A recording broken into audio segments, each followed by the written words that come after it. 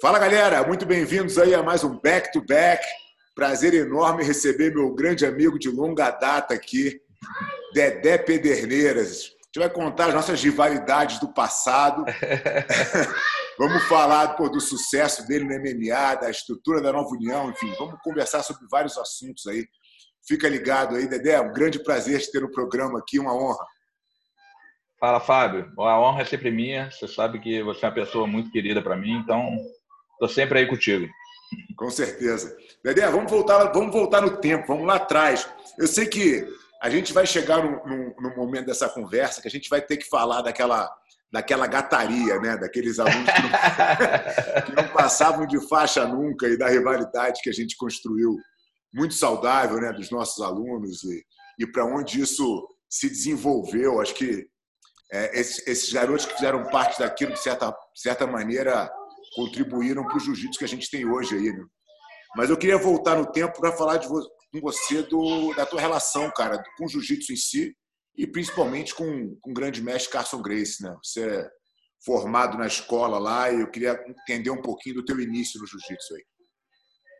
Então, Fábio, eu comecei com 17 anos a fazer jiu-jitsu, né? Na verdade, eu comecei numa academia do lado da minha casa que não era academia só de jiu-jitsu, era uma academia de musculação. Na verdade, eu queria malhar.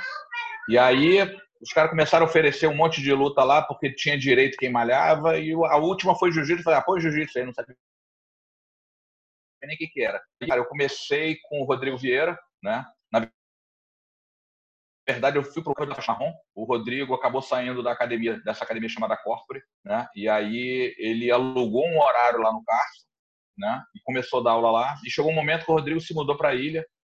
E para mim, naquela época, ficava muito ruim, né? O poder financeiro muito baixo, né? Eu não tinha como ficar gastando passagem, indo e voltando. Eu estudava no Colégio Pedro II.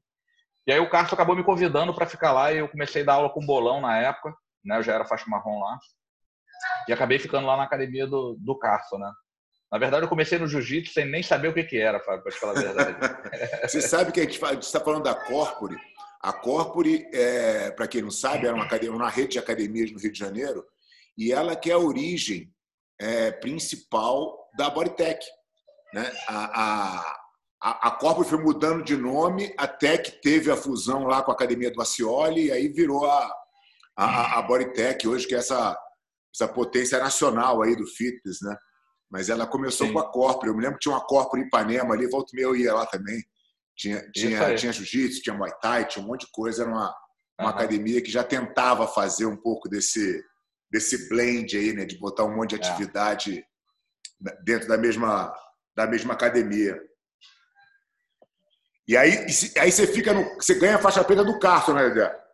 Isso, aí eu comecei a competir pelo Carlson na época. Antes disso, eu competia pelo Rickson, né?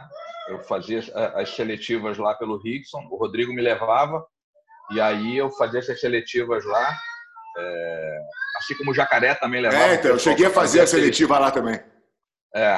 E aí, quer dizer, aí depois disso foi passando esse tempo, né? O Rodrigo migrou lá pro Carlson, alugando o horário, e chegou um determinado momento, acabou que o Rodrigo não conseguiu ter o número de alunos necessário para pagar o que o Carlson cobrava, e ele ganhava um dinheiro, e ele recebeu um convite do Zé Moraes, né? E se mudou lá para a ilha.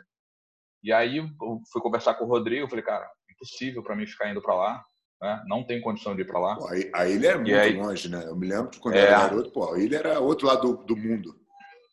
E aí o Carlson, nessa mesma época, o Rodrigo foi conversar com ele, e o Carlson, não, pode deixar o garoto aí, cara, ele dá aula junto com o bolão aí. Eu acabei dividindo um horário com o bolão, para os garotos até juvenis, e aí fiquei lá, dando aula e treinava lá, e até cheguei à faixa preta com o Carlson. E aí, como é que você sai? Qual foi a tua decisão de sair para começar a tua própria academia? Quando que foi isso? Então, Fábio, quando eu era faixa marrom já, eu tinha muitos amigos aqui no Flamengo, né? Porque eu sou nascido e criado aqui, e o pessoal querendo treinar e não tinha lugar nenhum para treinar. E eles me pediam para dar aula, às vezes eu dava aula na casa de um e de outro, né? Uma das pessoas que eu dei aula assim, que era na época da academia lá do Rio, que você conhece também, que é o Paulo Barroso. Claro. O Paulo Barroso, ele começou lá no Royler, mas desde a faixa branca fazia aula particular comigo na casa dele. A gente levantava a cama lá o quarto da mãe dele, meu irmão, ele tinha aula no tapete ali. E aí, cara, eu consegui uma academia de ginástica chamada ATP aqui no Flamengo. E aí comecei a dar aula lá nessa academia de faixa marrom já. E aí, desde o início, eu conversei com o Carlos que eu queria montar uma equipe que fosse minha e não que dependesse da equipe dele, né? Já que meu intuito um dia era pegar a faixa preta e ter minha equipe, né? Eu não queria ficar preso ao Carlos, né? E aí ele entendeu super bem, falou, claro, porra, vai ser mais uma galera para lutar contra a gente, não sei o que, até melhor, vai ter mais gente aí para competir. E assim eu comecei, dando aula na academia aqui na Laranjeiras, né? Onde botava e tirava tatame, aquele iniciozinho bem sofrido ali. Bem né? difícil, né? Acho que todo mundo começou nessa época. Que ano que era isso, Dedé? 90, 90 e pouquinho? Não, Fábio, foi antes. Eu comecei a dar aula lá em 86, 87. Porque eu, na verdade, eu peguei a faixa marrom em 2 anos e pouco, né? Com o Rodrigo ali no negócio, eu competia, chegava bem nos campeonatos da Company, aqueles campeonatos todos ali, né? Eu peguei a faixa marrom muito rápido, tinha muito pouca gente lá na academia, né? Então, quer dizer, eu era o cara que treinava e ganhava as competições. Isso acabou me graduando muito rápido, né? Eu não estava dentro de uma equipe tão grande onde dependesse de eu me manter naquela faixa para continuar ganhando os pontos ali, como a gente sabe antigamente, né? O cara ficava na azul pro resto da vida, porque o cara tinha competição e dos pontos para academia, né? Como o Rodrigo essa técnica você aprendeu depois que você foi pro Carson, né? Porque aí você levou para teus alunos. Porra, brinca. Aprendi com o Carson, com o Jacaré, foi aprendendo um pouquinho com todo mundo, né? Mas que ano que você ganhou? Que ano que você ganhou a preta do Carson? Que ano? Você ganhou a preta? Picotou. Eu peguei a preta em final de 88, Fábio. Pouco antes que um ano antes que eu. Eu peguei 89. Então foi essa época que eu me lembro que eu montei minha academia no Federal em 88. Eu era faixa marrom ainda também. E aí eu falei pro Jacaré, cara, pintou essa oportunidade no clube que eu fui criado, no Leblon, coisa e tal. Tinha uma sala para eu dar aula. Pô, você não quer montar lá uma filial tua? Porque o Jacaré, quando eu comecei a treinar com ele, ele tinha filial de Ipanema e ele dava aula na Academia Coelho, que era uma academia no final do Leblon. Depois a Academia Coelho parou de ter jiu-jitsu lá, ele ficou só em Ipanema, e aí pintou essa oportunidade lá. Eu falei, Jacaré, você não quer também montar de novo um ponto no Leblon? Pô, eu toco lá, eu dou aula lá. O Jacaré falou, não quero nada, cara, vai lá, toca a tua história lá, faz os teus alunos lá mesmo. E aí eu comecei, e no final de 88, que é onde eu era marrom ainda, eu começo a dar aula no Federal. E eu só ganho a preta em final de 89, né? E aí, quando a gente começa aqueles campeonatos, aqueles torneios pequenos ali, nossos alunos começam a se enfrentar. Então, quer dizer, a tua ideia, quando você saiu do Carson, já era de ter a tua própria escola, de ter a tua própria academia. Exatamente. Eu acho que desde o início, quando eu comecei no jiu-jitsu, né? Eu comecei a ver que realmente era aquilo que eu queria para começar a dar aula. Eu pensei, cara, eu vou montar minha própria academia, vou botar no meu nome, vou começar a tocar ali. E aí, quando chegou essa época, cara, eu fui conversar com o Carson e vou te falar a verdade, fui conversar até com certo cagaço, né? Eu falei, porra, vou falar pro cara que eu não vou querer montar com a equipe, porque todo mundo que formava ali competia pelo Carson. Né? Então, uma coisa que... Essa história eu nem sabia, por isso que eu estou te perguntando, porque... O Carson é o inventor do creonte, né? No mundo do jiu-jitsu, quer dizer, ele sempre teve essa coisa, essa relação paternalista com os alunos, né? De querer todo mundo junto. E você foi um cara que saiu e que, pô, sempre manteve uma relação muito tranquila com o Carson. Nunca vi o Carson falar absolutamente nada de você. E olha que eu já vi ele falar de um monte de gente, hein? Então, Fábio, eu acho que na vida, toda vez que você chega e faz as coisas de forma aberta, né, que você conversa, eu acho melhor você ter a discussão naquele momento ali e resolver do que você deixar alguma coisa sem ter uma conversa anterior. Né? Então, acho que essa forma de pensar foi o que fez com que o Carson não tivesse essa raiva de mim. Mesmo para você ter uma ideia, chegou uma época da minha vida quando eu comecei a treinar o pessoal para lutar MMA, né? O primeiro cara que me levou para os Estados Unidos foi o John Lewis, que era um cara que tinha lutado com o filho do Carson. Eu lembro. Né? Então, o pessoal do Carson, quando soube que eu estava dando aula pro John Lewis, cara, ficou louco, né? Porque a ideia deles é que o Juninho fizesse uma nova luta com o filho, com o John Lewis. E aí, como é que podia ter um cara que é formado pelo Carson dando aula pro cara que vai lutar com ele? E aí eu fui conversar com o Carson, não sei o quê. Aí o Carson, na brincadeira, falou: pô, não, mas tem um creonte de gente boa, não sei o quê. Eu falei: não. Falei: Carson, eu quero saber se você vai ter problema para você, né? Porque o cara me convidou, eu já estive lá, já comecei um trabalho lá, mas se você falar para mim que vai ter problema, eu pego e explico pro cara e não, que isso, cara. Vai lá, meu irmão, pode treinar o cara. Essa é uma luta que, tipo assim, eu não vejo nem acontecer de novo. Tem muitas lutas para fazer antes de ter uma luta como essa, né? Inclusive nesse evento que o John Lewis lutava, tinha o Ralph que lutava no mesmo evento, né? E na mesma época eu falei para todo mundo, falei: cara, não tem interesse nenhum dos caras estarem lutando, do cara que eu estou treinando tá lutando com o Ralph. Meu interesse nunca foi esse. Tanto é que quando eu tive a oportunidade, eu subi o John Lewis de categoria para sair da categoria do Ralph, né? Já que os dois estavam ganhando ali e o Ralph ia disputar o título. Então, tipo assim, e o John aceitou na boa. Muitas pessoas achavam que o John estava ali só para sugar o conhecimento e um dia ele ia se voltar contra o pessoal do jiu-jitsu. Pelo contrário, foi o cara que, meu irmão, que ajudou pra cacete muita gente no jiu-jitsu lá nos Estados Unidos e continua fiel a mim até hoje, né? O cara me liga, porra, tá sempre em contato, sempre que pode ajudar algum atleta meu, ele tá sempre ajudando. Então, quer dizer, foi um cara que foi realmente um tiro certo que eu dei lá fora e não me arrependi de ter feito.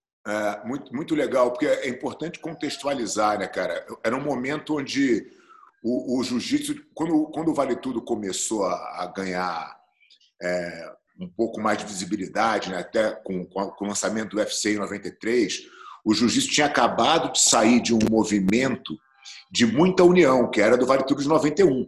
Então estava todo mundo junto ali defendendo a bandeira. Isso tinha voltado, a questão do pertencimento ao jiu-jitsu estava muito forte naquela época. E é legal ver a sabedoria do Carson de conseguir enxergar, né? O Carson não estava preso nesse entendimento de que o jiu-jitsu tinha que ser uma coisa só e que todo mundo tinha que estar dentro do mesmo guarda-chuva ali, né? Muito legal de ver que o Carson teve essa visão e que não via problema, né? Até porque, se você for pegar na época do Carson, pô, o Carson lutou com o Ivan Gomes, lutou com o Valdemar Santana, caras que treinavam na Academia Gracie. Eu acho que isso devia ser natural para ele, como é hoje, né? Eu acho que a nossa geração, talvez, tenha sido a que mais teve problema com relação a isso, né? Sim, com certeza. Tipo assim, eu sempre, lá na academia, acho que até por conta desse negócio do Carson e por ter treinado judô também, eu nunca vi problema dos meus atletas treinarem em vários lugares. Pelo contrário, às vezes o cara estava parado, estava morando perto de uma academia da Aliança ou de qualquer outra, eu mesmo incentivava, eu falei: cara, não para de treinar, vai treinar lá, cara. Claro. Não tem problema você estar treinando. Os próprios alunos, por conta desse momento, eles tinham muito medo de falar: pô, tô treinando lá no fulano. Eu falei, eu mesmo incentivava, eu preferia que o cara estivesse treinando do que o cara parasse de treinar porque não conseguia vir até a minha academia, né? Então, quer dizer, e isso foi realmente uma coisa que o Carson sempre falou, pelo menos para mim, ele sempre tive a mente aberta, né? E por conta do judô também, de poder fazer isso, entendeu? Então, cara, eu sou muito grato a ele por conta dessas coisas, pelos momentos que ele não se voltou contra mim com essa coisa de creonte, né? Eu tive problemas lá na academia, lá no Carson na época. De um dia, uma galera, que eu vou preferir não falar, me chamar no canto, porque na época eu treinava o Paulo Barroso, né? E, pô, eu era do Carson, o Paulo Barroso era lá da academia do Royler, e o Paulo Barroso começando a chegar nas competições, e eu ficava do lado de fora berrando pro Paulo. E aí chegou um dia que os caras juntaram, meu irmão, e falaram: porra, tu não pode estar, meu irmão, treinando o cara, não sei o quê. Eu falei: cara, deixa eu falar uma coisa pra vocês. no dia que vocês pagarem minhas contas, vocês podem chegar e falar isso para mim. Enquanto eu pagar minhas contas, meu irmão, eu vou treinar quem eu quiser e acabou. Meu irmão, se vocês quiserem conversar com o Carson aí e a gente conversar todo mundo junto, tudo bem. Mas eu não vou deixar de treinar ninguém que eu queira treinar. E aí acabou que o Carson, meu irmão, teve aquela confusão ali. O Carson falou, porra, deixa eu pra lá, não sei o quê. Hoje em dia, um dia a gente ganha, outro dia a gente perde, não sei o quê. Ele não tá levando a posição daqui pro lado de lá, não sei o quê. É um cara da academia grega e acabou que morreu a situação. Também não tive problema com relação a isso, entendeu? Então, quer dizer, o pessoal... eu acho que o pessoal se preocupava muito mais do que o próprio Carson, né? Então, eu acho que essa geração, inclusive, que a gente faz parte, embora eu também nunca tenha tido essa mentalidade, eu acho que meu aluno tem que treinar jiu-jitsu, se ele não puder treinar comigo, que ele treine em outro lugar. O Jacaré nunca teve isso, o Jacaré sempre abriu para a gente visitar todo mundo e treinar com todo mundo. Isso nunca foi um problema lá. Mas eu entendo que a nossa geração, cara, criou essa cultura no jiu-jitsu e acho que isso... Primeiro, expulsou muita gente do jiu-jitsu. Foi uma das práticas que tirou muita gente do jiu-jitsu. Consequentemente, você vai vira tão competitivo o ambiente que aí você expulsa mais um monte de gente por tabela. E eu acho que o jiu-jitsu sofreu muito isso, né, nessa década de 90. Eu chamo a década de 90 da era dos sobreviventes, né? O cara que passou por aquilo ali realmente é casca grossa bastante, porque o jiu-jitsu não era para qualquer um, né? Era difícil você ficar confortável num ambiente tão competitivo como era. Porque assim, não é que hoje não é competitivo, hoje é também. Só que hoje é separado. Você escolhe. Você quer na competição, você vai. Você quer treinar jiu-jitsu por lazer ou enfim, por tantos outros benefícios que o jiu-jitsu traz. Você também tem essa possibilidade, né? Naquela época era uma coisa, era todo mundo junto, né? No mesmo pacote. Você fez um comentário, Fábio, que eu vou te falar até um sentimento que eu tinha toda vez que eu subia as escadas para treinar lá no Carson, né? O ritmo lá era tão competitivo que toda vez que eu ia treinar, meu irmão, eu subia as escadas já pensando, hoje é a competição, é a final da competição, porque eu já chegava, meu irmão, na adrenalina para treinar e não perder para ninguém, meu irmão. Eu estava ali para vencer e ganhar de todo mundo, para não levar para casa aquele uma dura desse, um couro daquele, entendeu? Então, tipo assim, a adrenalina que estava na academia, eu acho que até por esse lado do Carson, de querer tanto uma equipe de casca grossa, que ele acabava colocando um contra, né? Que eu acho que era a forma que ele tinha de preparar o cara para a competição. Ele já preparava dentro da academia, colocando um cara contra o outro, entendeu? Então, quer dizer, você chegava na academia, se tu perdesse para aquele cara que, meu irmão, já saía da academia revoltado como se tivesse perdido uma competição. Então, quer dizer... eu acho que isso é um pouco de cultura da própria família, cara. Quando você fala as histórias de dentro da família, como é o Renzo contando as histórias, é sempre um botando pilha no outro, contra o outro, e aí o Carson é simplesmente uma extensão disso, né? Ele faz isso na academia e criava esse ambiente, né? O problema é que esse ambiente ele serve para muito pouca gente, né? Acho que muito pouca gente consegue sobreviver porque não é confortável, né? Você está falando, de um monte de profissional, um monte de casca grossa que sentia essa adrenalina. Imagina um cara normal, né? Ainda mais se você pensar, né? Como meio de sobrevivência, Fábio. Quantos caras que chegam ali com essa vontade de ser o cara, né? De aguentar e sobreviver a isso, né? Para poder chegar, competir, vencer, né, aquilo ali, né? É um percentual muito pequeno dentro do time de pessoas que querem treinar o jiu-jitsu como lazer, que é onde você realmente vai ganhar dinheiro e conseguir sobreviver, né? Dar uma condição boa para a família. Então, quer dizer, e normalmente os casca-grossas, pelo menos do meu lado assim, eu não sei como é que era na Aliança, mas acredito que também tem uma parte disso, né? Cara, são os caras que não têm condição de pagar. São os caras ou não que vão querem, de bolsa. Ou não querem, ou acham que o fato de eles serem campeões já automaticamente dá um direito para eles de não pagar. Mas o meu ponto não é nem exatamente só financeiro, cara. Quando você se coloca na condição de professor, né, e entendendo o benefício que o jiu-jitsu traz para as pessoas e o que porque essa que é a proposta. Você vira professor porque você acredita que aquilo realmente você tem o que passar. E quanto mais você abre esse leque, mais gente você atinge. Se você ficar focado só na competição, você vai trabalhar para aqueles 3% que hoje o número é 3%. Naquela época devia estar em, sei lá, em mais de 50%, porque só quem competia que aguentava, né? Então, quando você começa a flexibilizar um pouco e realmente resgatar a essência do jiu-jitsu e entregar um jiu-jitsu para todo mundo, eu acho que você se realiza mais também como professor, mais do que simplesmente fazer aluno campeão, né? Sim, com certeza. Na verdade, o que as pessoas têm que entender hoje em dia, que o jiu-jitsu é um meio de vida em que prepara ela para qualquer situação da vida, não só dentro do tatame, né? A confiança, a saúde, tudo que você consegue passar para o teu aluno, cara, o cara consegue levar. Você vê aí que a maioria dos caras que tiveram uma cabeça boa, né, e foram forjados, digamos assim, no jiu-jitsu, são pessoas vencedoras até em outras situações, né? Elas conseguem tocar a vida de uma forma, né, em que ela usa tudo aquilo que o professor dela, o treinador, o mestre dela passou para ela, né, e que ela consegue acomodar e passar por momentos difíceis como esse que a gente está vivendo agora. Né? Todo aquilo que ela aprendeu, ela consegue passar por aquilo de uma forma mais leve do que as outras que não participaram daquilo, entendeu? Não tiveram do jiu-jitsu da arte marcial.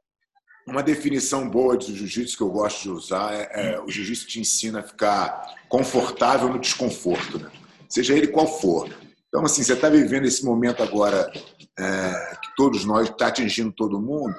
Eu acho que você enxergar pelas lentes do jiu-jitsu é fácil de você criar umas analogias que já te colocam nas situações de dificuldade que você teve, como você conseguiu superar aquilo. Você sabe que isso é mais uma coisa que vai passar e que você ganha essa força, né? Eu vejo isso bastante com quem pratica, com quem entende o jiu-jitsu de verdade, né? Às vezes o cara é um mó casca-grossa e não entende nada, né? Não tira benefício nenhum. E às vezes é um cara que simplesmente pratica jiu-jitsu, mas tem uma mente que consegue entender as coisas e ele tira esse benefício para ele de uma forma muito tranquila, muito simples, né? Sim, com certeza. Com certeza. Dedé, deixa eu te perguntar uma coisa, cara. Você foi o fundador, né? O cofundador aí da Nova União. E aí a pergunta é assim, por que não com um cara que já era da escola do Carson, que na teoria era a tua academia ali, onde você foi formado, e você acabou se juntando com o Del, que era de uma outra escola completamente, de uma vertente completamente diferente do jiu-jitsu, né? Como é que foi esse encontro aí, essa união de vocês? Cara, então, Fábio, eu encontrava com o Del sempre nas competições de jiu-jitsu, né? A gente sempre estava conversando com ele ali, né? E como eu comecei a dar aula muito cedo, eu meio que me voltei para o meu grupo, né? E tentei construir meu grupo de forma isolada, totalmente isolada do Carson. Uhum. Né? Então, quando eu botei isso na minha cabeça, o meu ganho de juntar com alguém do Carson na época era que chegasse um momento que eu ia colocar toda a minha equipe pela academia do Carson e meu trabalho todo, que eu sempre quis fazer, que era uma coisa voltada para o meu crescimento, do meu nome ali, acabasse. Né? E aí, quando eu comecei a ter um contato com o Del, né?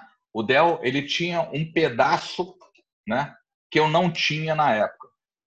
Meus atletas iam muito bem no adulto, né, alguns no juvenil, mas eu nunca tive muita criança. Né? Então, tipo assim, e chegava nas competições, o que acontecia? Eu chegava bem no adulto, mas de uma forma geral eu não conseguia ter a pontuação necessária para ganhar uma grande competição. E aí, a minha renovação era uma renovação muito lenta, porque a maioria dos atletas que chegavam para mim já tinham 19, 20 anos naquela época de faculdade, já começando a trabalhar. E aí o cara, quando começava a se empolgar, meu irmão, o ter que ganhar dinheiro tirava um grande atleta de mim. Né? Então aí eu comecei a ver que se eu começasse a ter as crianças chegando, né, e que eu pudesse ajudar a transmitir a parte técnica para essas crianças e que elas fossem começando a competir, a ganhar, até quando chegasse no adulto, a gente conseguiria ter um trabalho muito bom. Porque o que acontecia com o Del era o inverso ao contrário. As crianças dele iam muito bem e quando chegava no juvenil e adulto, eles iam perdendo as competições porque não tinha muito treino de adulto lá, né? E aí eu vi naquele momento ali, além do Del ser uma pessoa muito boa, né, que essa unificação, essa união que a gente poderia fazer ali naquele momento, eu poderia ter um trabalho futuro muito bom. Cara, e deu certo, porque os garotos dele, que viviam muito bem na fase de criança, continuaram tendo adultos para treinar quando chegaram na fase juvenil adulto ali, e deslancharam no adulto, né? Então, quer dizer, foi uma coisa que eu apostei e acabou dando certo. Tem uma coisa que a gente vê até hoje, um exemplo, por exemplo, dos Mendes, que são uns garotos que têm um time de criança muito forte, mas essa transição, né, cara, de você pegar a criança lá de baixo, pequenininha, começar a fazer ela ser um competidor muito cedo, isso não é muita garantia de que você consiga fazer a transição. Você perde muita gente nesse caminho, né? E vocês têm muitos casos, né? Acho que talvez vocês tenham sido a primeira escola, fora a família Gracie em si, que conseguiu fazer uma transição do garoto muito pequeno e levar esse garoto até a faixa preta com sucesso. No caso do Léo Santos da vida, né? Que começaram muito, muito novinhos e foram até o final. E aí você está explicando justamente que essa transição aconteceu porque vocês fizeram uma união de dois assuntos diferentes, cada um cuidava de um pedaço, né? Sim, com certeza. E, tipo assim, e isso motivou muito todo mundo treinar junto, né? Então, a gente costumava fazer uns treinos dos garotos, às vezes de 14, 15 anos, a gente botava no meio dos adultos só para eles terem contato com aquele cara que já estava ganhando ali. Então, o cara conseguia se espelhar num adulto, né, que era um campeão, né, e que ele falava, pô, quando chegar na faixa azul, faixa roxa, eu vou ganhar os campeonatos que esse cara aí ganha. Então, isso motivou muito as crianças que estavam com a gente. A gente conseguiu, em vez de separar nesse momento, a gente conseguiu incluir eles no treino, né, e isso deu uma motivação, cara, absurdamente grande para eles, entendeu? Então, quer dizer, isso foi muito bom. E aonde que vocês faziam o treino? Porque você estava no Flamengo e o Del ficava lá, ele dava aula no Melo, né? O Del dava aula no Melo, a gente costumava, em época de competição, trazer todo mundo para minha academia, né? Minha academia ficava lotada, né? Nessa época não tinha um espaço tão grande. A gente dividia em horários, né? A gente marcava os treinos que começavam às 10 e se estendiam até mais ou menos 2 da tarde, dividindo por horários, né? Então o pessoal ia chegando, o outro ia saindo. Ainda tinha um pessoal que vinha de Manaus, Natal, de tudo quanto é lugar que dormia na minha academia. Tinha dia que eu chegava para dar aula na academia, tinha que expulsar os caras que estavam no travesseiro, cobertor. E aí começava o treino realmente, né? Pode crer. E Dedé, me fala uma coisa. A Nova União foi fundada em que ano? O Fábio, agora para te falar a verdade, eu acho que foi em 95, cara. Eu não lembro. Foi logo depois. A gente fundou a Aliança em 93, acho que logo depois vocês fizeram o movimento também, né? Acho que foi em 95, sim. E aí você já tem Mundial 96 e 97 na sequência, né? Sim, foi. Não foi isso? Aí vocês ganharam os dois primeiros, né? Foi, exatamente, Fábio. A gente entrou com uma equipe muito boa na época, né? Foi aquilo que eu estou te falando, né? A gente conseguiu pegar os faixa azul do Del Juvenil, né? Os meus adultos e mais alguns juvenis que a gente tinha, e a gente conseguiu fazer uma equipe muito forte ali, né? A gente já tinha uns garotos que já estavam chegando bem nas faixas roxa, marrom e preta também, que pontuaram ali e a gente conseguiu realmente nos 2 primeiros anos ganhar os 2 primeiros competições. E deixa eu te perguntar uma coisa. Depois você hoje se tornou um dos maiores treinadores de MMA do mundo. E ao mesmo tempo, a Nova União foi diminuindo no cenário esportivo do jiu-jitsu. Você acha que esse movimento foi porque você realmente trocou energia para o MMA? Isso foi uma coisa pensada?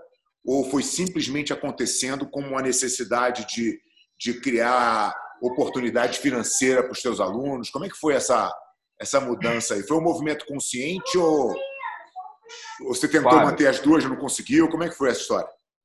não, na verdade é o seguinte, né? Quando eu decidi migrar a minha equipe do Flamengo para o MMA, né? Eu cheguei a sentar com o Del, falei, Del, olha só, eu vou tocar o MMA agora, né? A maioria dos nossos atletas adultos tem problemas financeiros, né? São pessoas que não têm um trabalho, estão dependendo da aula de jiu-jitsu, não estão ganhando dinheiro com isso. E, cara, eu tô vendo que o MMA vai crescer. Eu acho que a única forma que a gente tem de manter esses garotos treinando e competindo, mas de uma outra forma, é através do MMA. E aí eu combinei com ele dele tocar o jiu-jitsu e eu tocar o MMA. Só que eu acho que essa queda da Nova União no jiu-jitsu foi porque eu fiquei com o MMA e o Del com o jiu-jitsu. Essa queda se deu por quê? Porque, na verdade, eu peguei os melhores atletas que a gente tinha na época no adulto e sequestrei para o MMA. Sim. Né? E aí, o que aconteceu foi o seguinte, eu já nasci, meu irmão, com uma base muito boa de atletas preparados para a competição, né? E o Del teve que fazer um trabalho, né, de meio que recomeçar para ter uns adultos muito duros. Né? Então, quer dizer, eu acho que isso foi o motivo ali do início da Nova União ter tido uma queda. Né? Não tem nada a ver com... não, o Del ficou com a parte do jiu-jitsu, por isso que o jiu-jitsu caiu. Não. Na verdade, eu tomei os melhores atletas, né? Quem quis, né? Ir para o MMA e deixei os outros atletas que só quiseram ficar no jiu-jitsu, no jiu-jitsu. Então, a gente já nasceu com uma equipe de MMA muito forte. Né? Os nossos pesos leves, que eram muito duros no jiu-jitsu, foram para o MMA. Né? Então, a gente cresceu muito rápido no MMA por conta disso, entendeu? Sim, sem dúvida. O que é meio que como aconteceu com a Aliança em 2001, quando a gente teve o racha lá, que também a gente perdeu a nossa equipe, tivemos que fazer de novo. Demorou 6 anos e a gente estava 100% focado nisso, né? A gente nunca teve essa decisão de querer construir um time de MMA. A gente sempre apostou, sempre acreditou que o jiu-jitsu realmente ia ser uma possibilidade melhor para todo mundo, não só para a gente, mas para os alunos em geral, né? que quisessem seguir o caminho, quisessem dar aula. Mas é mais ou menos a mesma coisa que aconteceu com a Nova União, sem ter essa, obviamente, o racha, né? Foi simplesmente um racha por uma decisão de vocês mesmo, de querer fazer o MMA acontecer e criar oportunidade para essa galera, né? Quantos alunos você chegou a ter, Dedé, no seu comando no time de MMA ali? Fábio, eu cheguei a treinar ao mesmo tempo uns 120 atletas. Ao mesmo tempo, assim, uns 120 atletas. Eu treinei atletas até 2000. Eu já tinha treinado atletas para umas 1.100 lutas, mais ou menos, assim, né? Porque o pessoal aparecia muito ali no UFC, no Bellator, no Japão, mas, na verdade, nossos atletas, no começo, aqui no Brasil mesmo, entendeu? Então, quer dizer, esses atletas estavam ali, faziam o mesmo processo de todo mundo que estava lutando fora e quem estava lutando dentro. Então, todo final de semana tinha competição, né? Em que a gente botava 2, 3, 4 você fundou o Shotô no Brasil, justamente era uma forma dos atletas se manterem ativos ali, né, cara? Uma plataforma para o cara se testar ali e, enfim, começar a carreira, né? Exatamente. Tipo assim, quando a gente ficou com muito atleta, eu vi a necessidade, né? Isso foi até um convite do pessoal do Japão. O primeiro cara que tocou o Shotô aqui no Brasil foi o Tonico e o Pequeno, né? Mas eles acabaram deixando de fazer aqui. E aí, numa das minhas idas ao Shotô no Japão, o presidente me chamou e perguntou por que eu não tocava isso. Eu falei, cara, vou ver se eu consigo fazer, mas vou ter que começar muito pequeno. Eu comecei dentro da minha academia a fazer os eventos, né? Mas a gente fez de uma forma bem legal. E aí, depois disso, eu falei, cara, esse vai ser o formato para manter a quantidade de atleta que eu tenho treinando e lutando.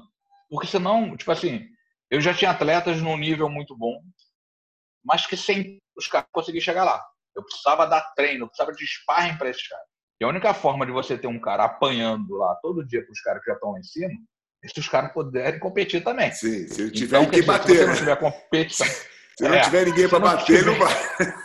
Não vai.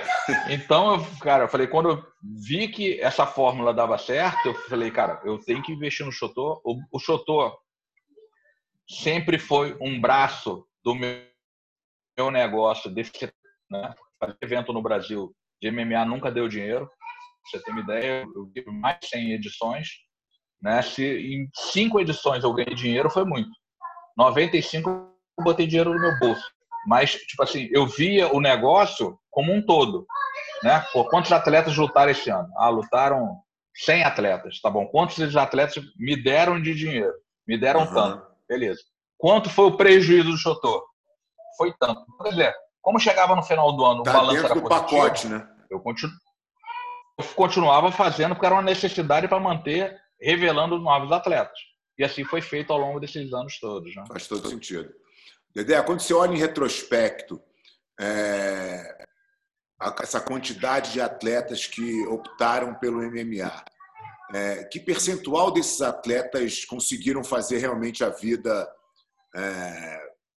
e estarem com uma certa tranquilidade financeira? Não exatamente tranquilidade, mas os caras que conseguiram se encaminhar aí, desses 100 e tantos atletas que vocês tocaram aí, o que você acha que é um percentual? 10%, Fábio. 10%. 10%.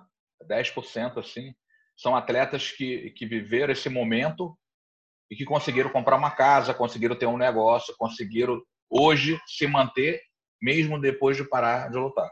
Né?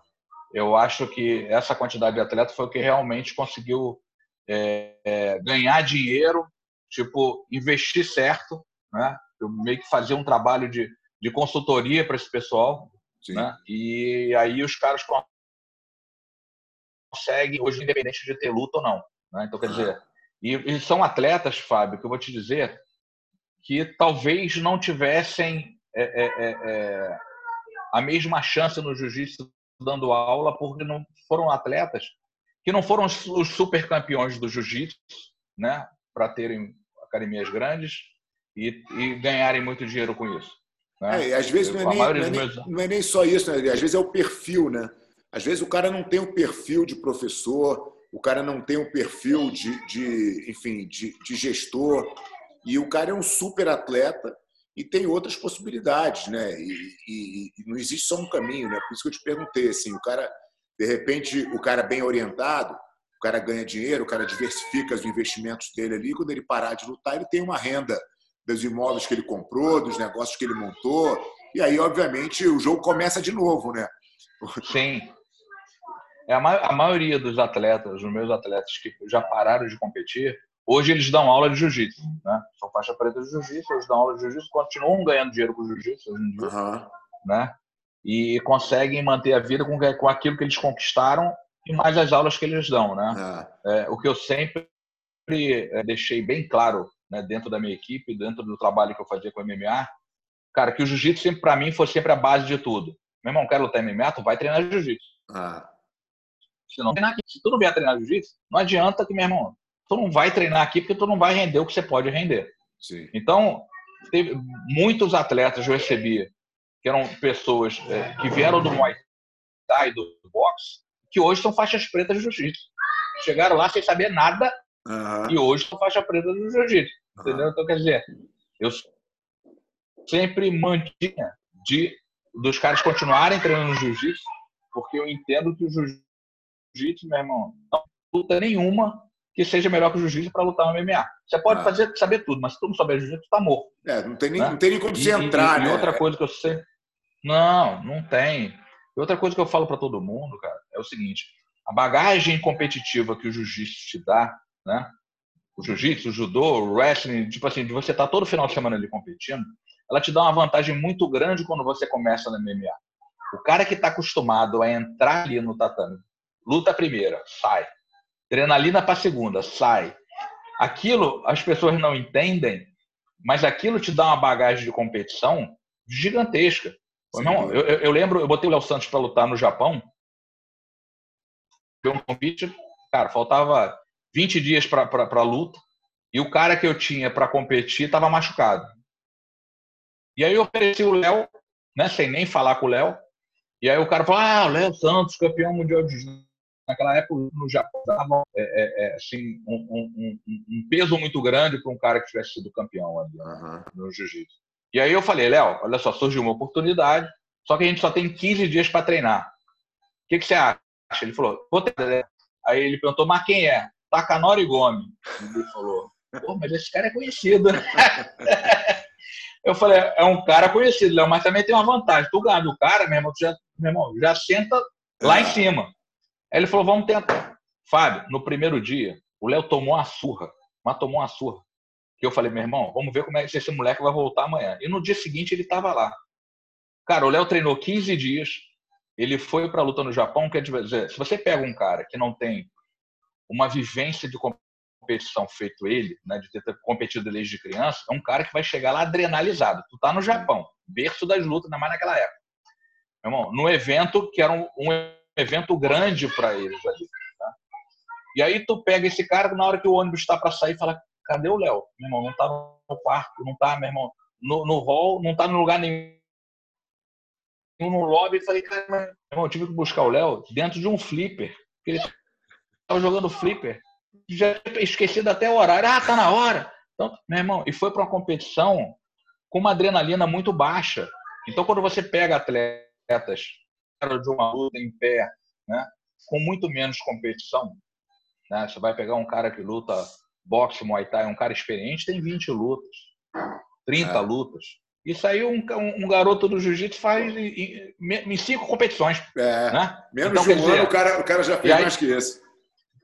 Então, quer dizer, aí você pega e vê isso, e você vê os caras adrenalizados, mesmo acostumados a entrar ali e sair na porrada. Os caras estão acostumados a entrar ali, trocar soco, chute.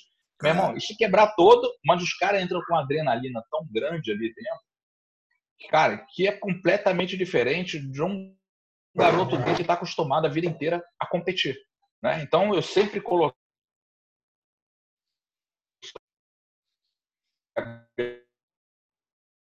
meio que obrigado da luta em pé a competirem. Meu irmão, não interessa se tu vai perder, se tu vai ganhar, tu tem que ir competir, cara. Tu tem que é um pouco, uma adrenalina de competição. É um pouco dessa defesa, né, Dedé, do cara que quer fazer o MMA como... Alô? Tá ouvindo, Dedé? Dedé, me ouve? A internet deu uma oscilada aqui.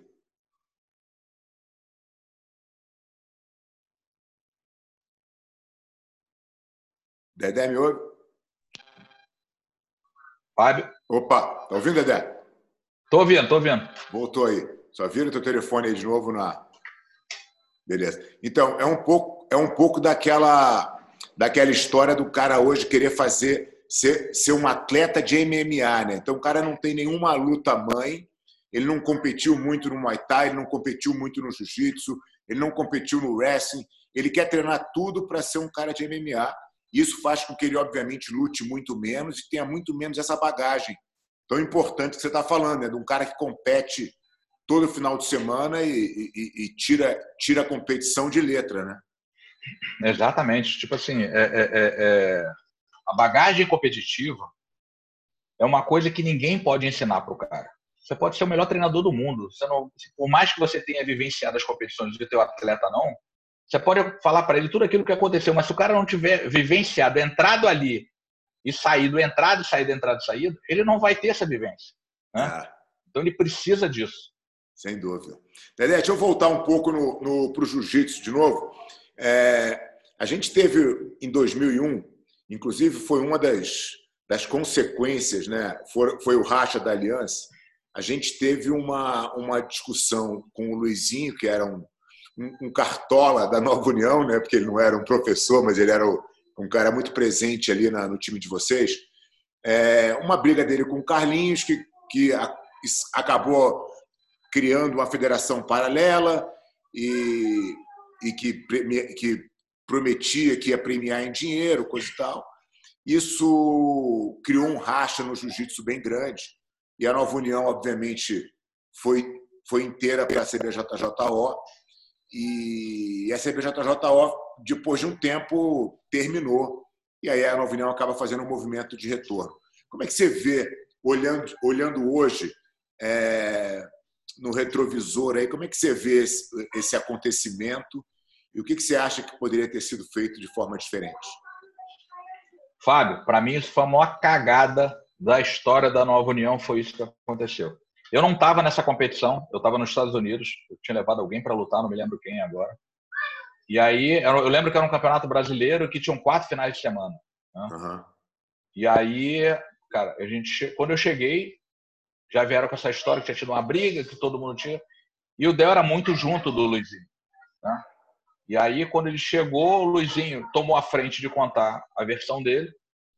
E aí já falou, a gente tem que fazer uma confederação, não sei o quê. Aí o Del, cara, a gente tem que sair, não sei o quê. E tipo assim, naquele momento ali, né, eu falei, cara, se tá tudo desse jeito, eu não estava na competição, não sei o que aconteceu. Né? Mas se vocês estão falando desse jeito, então para mim ok, mesmo porque, tipo assim, era um momento que eu já estava me afastando da parte competitiva do jiu-jitsu.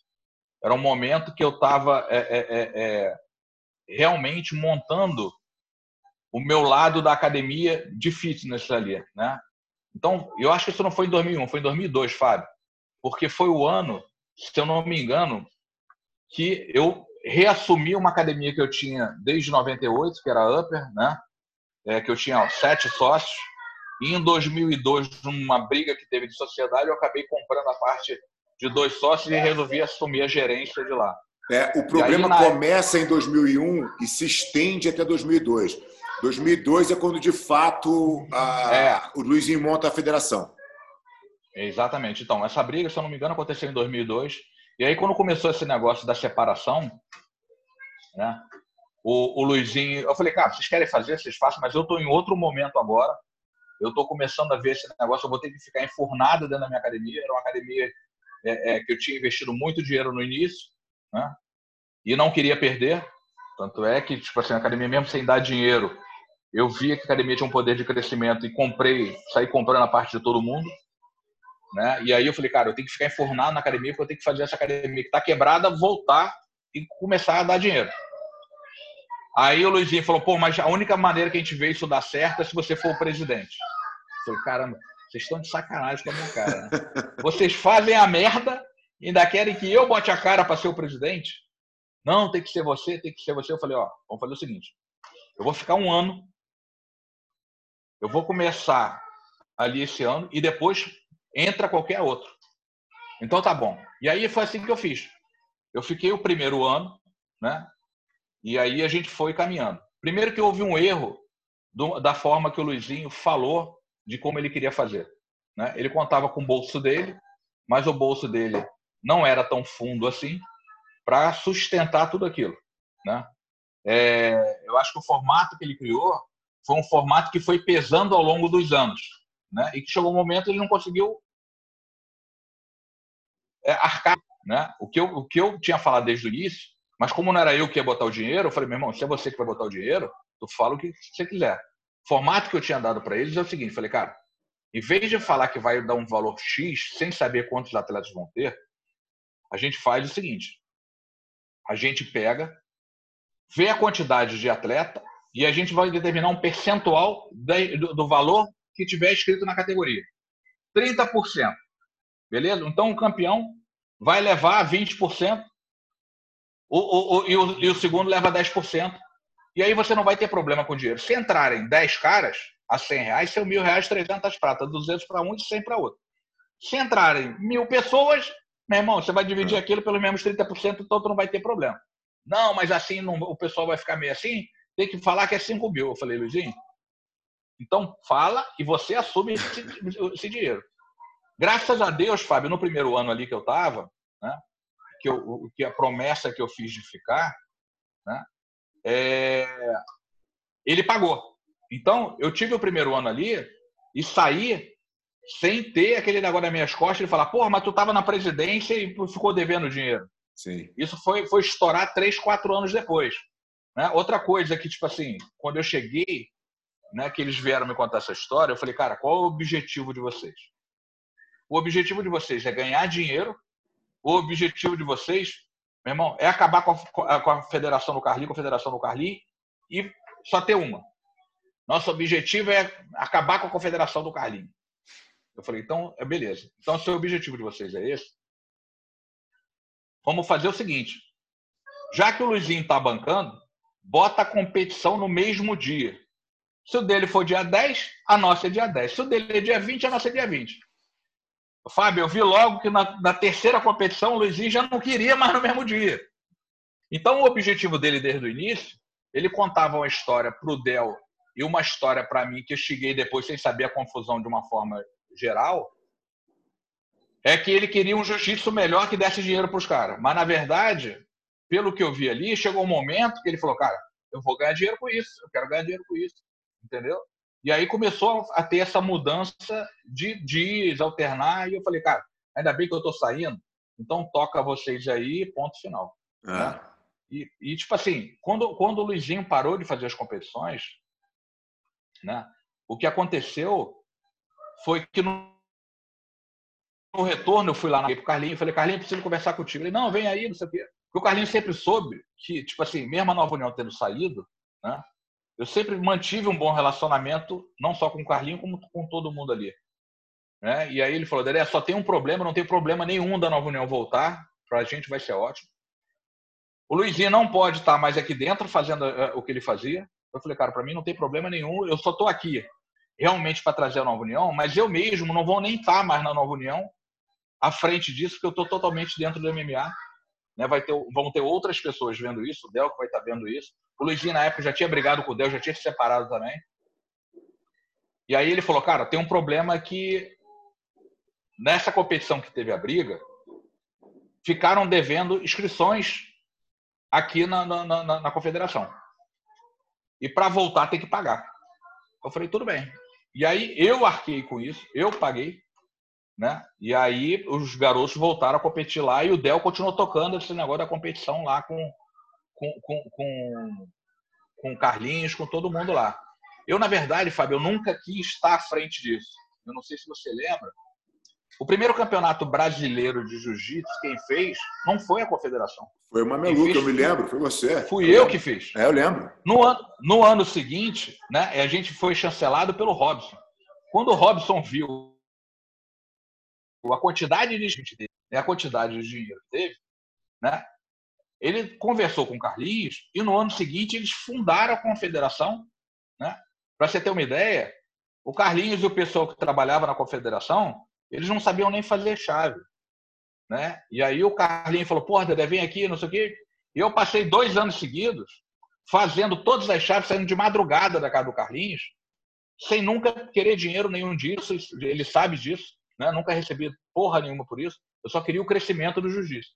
Então, eu nunca tive interesse de ser o presidente, de estar ali. Eu fiquei presidente por conta de uma situação, mas com um tempo de validade já acordado logo no seu início, entendeu? E depois eu segui minha vida e pronto. Você tocou num ponto que eu acho que que foi o meu entendimento na época, porque o Luizinho, obviamente, tentou levar o máximo de gente possível. E o meu posicionamento contrário a esse movimento era de que o jiu-jitsu era muito pequeno, que a gente tinha que se ajudar e não se dividir. Que o trabalho que estava sendo feito, você podia questionar de várias formas, e eu tinha minhas críticas também ao trabalho, como ele vinha sendo feito, mas eu fazia as minhas críticas construtivas para tentar melhorar. E não por uma briga, porque a briga, na real, a razão da briga, ela não podia ser mais infantil, né? É a questão de hora de entregar a inscrição, e entrega a inscrição depois. Uma coisa que tinha importância, né, de montar a chave. A gente já estava no tempo da carroça. Na época da pedra. Então, na idade da pedra. Mas eu não via muito, na intenção, né, do Luizinho de montar aquilo, eu não via nada muito genuíno. Não era para o todo. Ele estava fazendo aquilo para ele. Né? E como você acabou de falar, ele tinha você como o nome... que era o único que tinha representatividade, né, na comunidade do jiu-jitsu. E, enfim, e aí a história é a história, né? Eu só queria saber como é que tinha sido a tua ideia ali, como você achava que podia ter sido diferente. Eu acho que o Luizinho, cara, ele foi um cara, em determinado momento, muito bom para a Nova União, né? Só que aí ele começou a assumir um papel à frente que começou a prejudicar de uma certa forma o todo, entendeu? E como na época eu estava migrando, como eu falei, os meus atletas para o MMA, eu já estava meio que naquela de, meu irmão, cara, eu não quero mais isso, eu quero tocar outra coisa. Então eu evitava os problemas, entendeu? Para poder, meu irmão, tocar aquilo que eu acreditava. E aí o Luizinho acabou assumindo muito mais do que ele deveria assumir, né? Eu acho que isso foi um erro nosso. Não que o Luizinho não tenha sido importante, eu acho que o Luizinho foi muito importante para a Nova União ter conquistado as coisas, mas também teve esse lado, tipo assim, que levou para um erro muito grande. E, cara, eu cheguei até a falar com o Carlinhos, eu falei, cara, eu acho que foi um erro nosso naquela briga, né? Eu acho que o erro principal foi até meu, de no momento só ter escutado um lado, e Sim. mesmo tendo abertura com o Carlinhos, ter ido lá sentado e conversado e tentado entender melhor a situação, eu acabei indo na onda do Luizinho, porque minha cabeça estava totalmente voltada para outras coisas, com muito mais coisas diferentes daquilo. E aí, tipo assim, eu na época cheguei até a pedir desculpa para o Carlinhos por conta disso, não por interesse nenhum, porque eu não tinha interesse em estar ganhando dinheiro com aquilo ou estar fazendo com aquilo, mas pela situação, né? De ter, no início, estado junto e em algum momento ter brecado, ter criado uma briga, né? Mas eu acho que tudo, cara, na vida você tem que tirar como aprendizado, né? Eu acho que aquele momento para o Carlinhos também foi um momento bom, porque até então ele não pensava em ir para os Estados Unidos. Quando essa divisão começou, em termos de competição, com certeza deu uma quebrada no número de atletas que entravam para a confederação, e ele começou a ver outras coisas fora que pudessem mudar o sentido daquilo que estava acontecendo com ele. E eu acho que esse momento para ele também foi bom, porque ele abriu os horizontes dele, começou a ir para os Estados Unidos também e viveu uma outra coisa que hoje em dia ele tem esse trabalho que sem ele, com certeza, não teria chegado.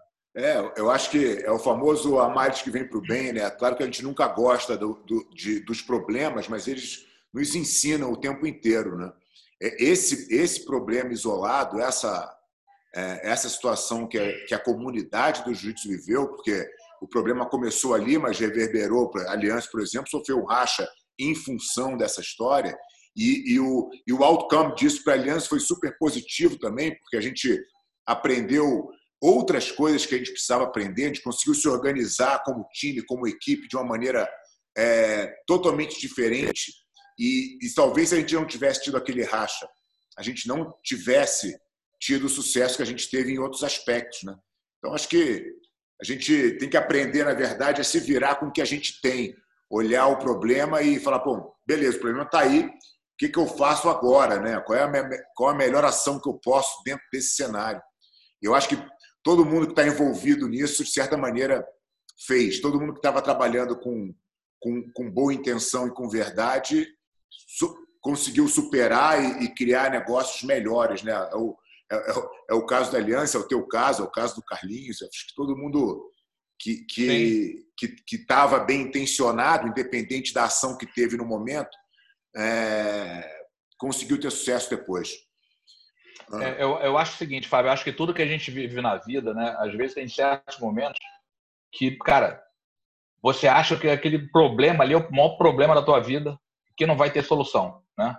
E aí, quando você consegue passar por aquilo, né, aquilo que você aprendeu ali, às vezes te salva de um problema futuro, cara, que era gigantesco e muito maior do que aquele. Então, aquele aprendizado que você teve ali, cara, te ajuda a passar por um problema muito maior. Comigo, na minha vida, aconteceu isso diversas vezes, né? Tanto é que eu, aqui em casa, né, eu vou à igreja, assisto culto, essas coisas todas, eu sempre falo, meu irmão, se eu estou passando por isso, é porque Deus lá na frente vai me mostrar para que isso aqui vai servir lá na frente, porque eu vou ter que passar e lá na frente, meu irmão, eu vou usar isso de uma outra forma que vai ser pior. E se eu não tivesse aprendido aqui, eu vou tomar uma porrada muito maior lá na frente. Então, eu sempre sigo esse caminho, esse pensamento, entendeu? Dedé, eu defendo uma visão, né, para os profissionais de jiu-jitsu num geral, assim, de que eles têm que se preparar para fazer transições, né? O jiu-jitsu é uma jornada muito longa e você não vai ser sempre atleta, você não vai ser sempre professor, você vai ter que fazer algumas transições na tua vida.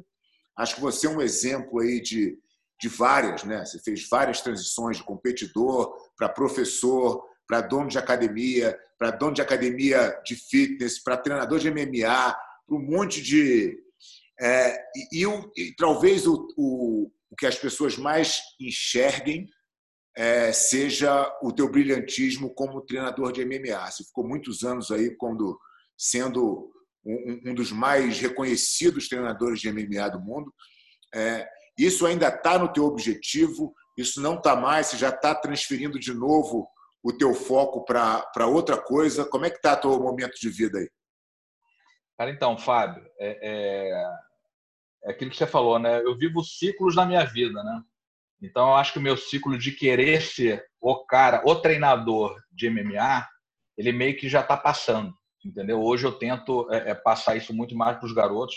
Eu acabei construindo um centro de treinamento, né? Muita gente me chamou de maluco, não sei o quê, tipo assim.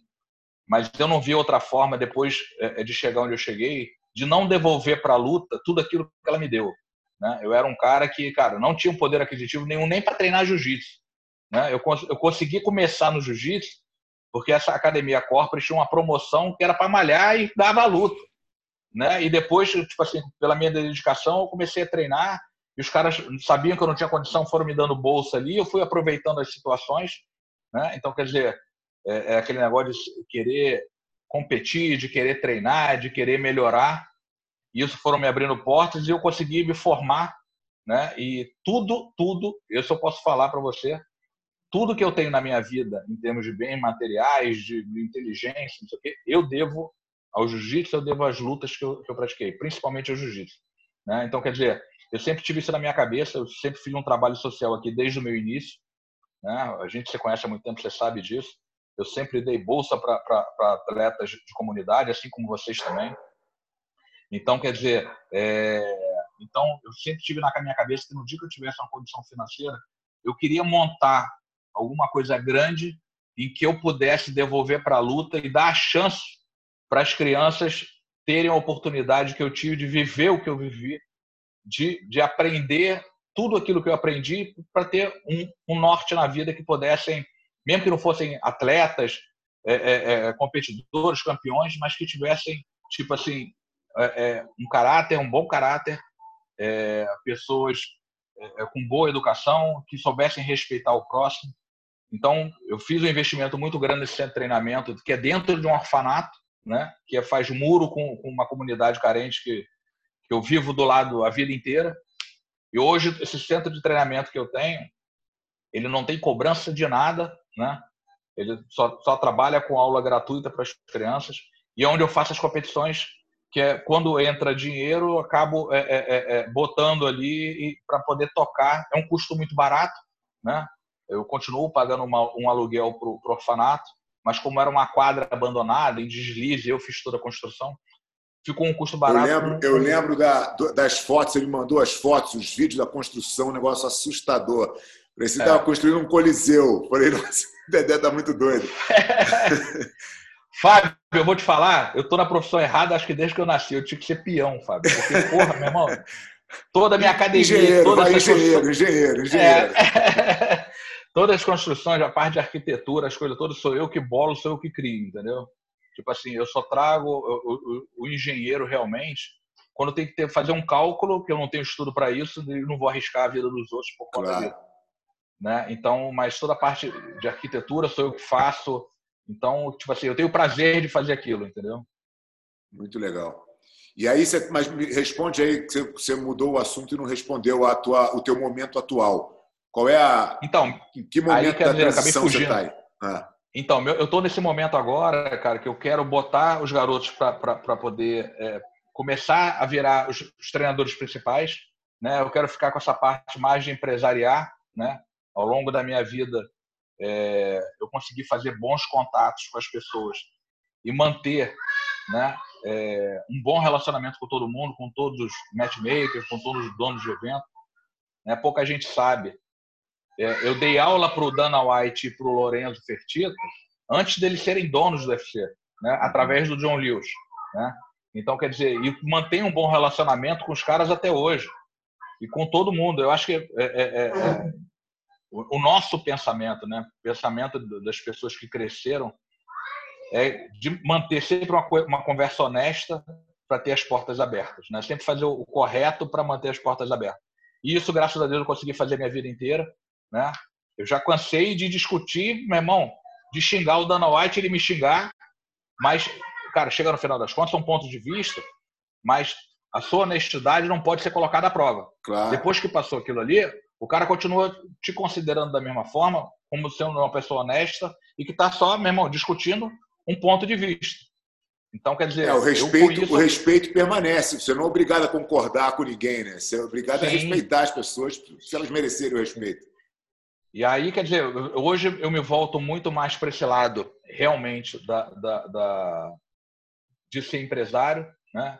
É como eu falei, eu tenho uma academia grande, mas meu objetivo hoje em dia é muito mais vender essa academia e viver dos imóveis que eu consegui comprar e viver de aluguel. Eu não sou um cara que eu quero ter bilhões na conta. Eu sou um cara que eu quero viver para minha família hoje em dia e diminuir o número de viagens, essas coisas todas. Tipo assim, ao longo desse tempo que eu fiquei viajando com o atleta, eu viajei quase 180 vezes para fora do Brasil. Tipo assim, e você deixa a tua família em casa. Sim. Meus filhos hoje em dia, um tem 14, outro tem 10, outro tem 8, e que hoje eles te cobram uma presença maior, né? E meus negócios aqui me cobram uma presença maior. Então, quer dizer, eu estou meio que saindo dessa parte de treinador, né? Por mais que seja difícil, né? Eu tenho atletas que estão comigo desde garoto. Então, tipo assim, o Aldo, enquanto o Aldo estiver lutando, meu irmão, Sim. ele vai meio que me obrigar a estar no corner dele. Então, tem pessoas que, tipo assim, eu ainda vou demandar um tempo até conseguir me afastar totalmente. Mas hoje em dia eu já consigo me descolar do pessoal mais novo e eles terem outro dedé tocando a vida deles como treinador, entendeu? E aí você tem ainda você vai se desfazendo, porque obviamente as transições, quando elas são bem feitas, né, ela nunca é abrupta, né? Você nunca, no dia seguinte já não faço mais. Não, você vai saindo, né? Você vai preparando alguém para o teu lugar, coisa e tal, e vai fazendo essa transição de uma forma do mais suave possível. Aí você tem a tua academia de fitness hoje, que é uma academia bem grande também no Rio, e você vai tentar também se desfazer dela. E aí você acha que o projeto, o CT, vai ser a tua menina dos olhos aí para você cuidar para o resto da tua vida aí de uma maneira com esse enfoque social aí, esse é o teu plano? Sim, com certeza, Fábio. Meu objetivo é, tipo assim, eu tenho um instituto, né? Agora, na verdade, eu sempre fiz essas coisas sociais, mas nunca pedi dinheiro para ninguém. Mas nesse momento, com a academia fechada, né? E, tipo assim, você passar 30 anos ajudando as pessoas de alguma forma, num momento crítico como esse, as pessoas não param de te ligar, né? E aí, eu abri uma conta poupança, né? Comecei a pedir doações para essa conta para poder dar cesta básica Fábio, e poder arrecadar alimentos para poder doar, entendeu? Então, quer dizer, eu estou vendo o teu movimento aí de, não sei quantas cestas básicas você está entregando e o dinheiro que você está arrecadando, muito legal.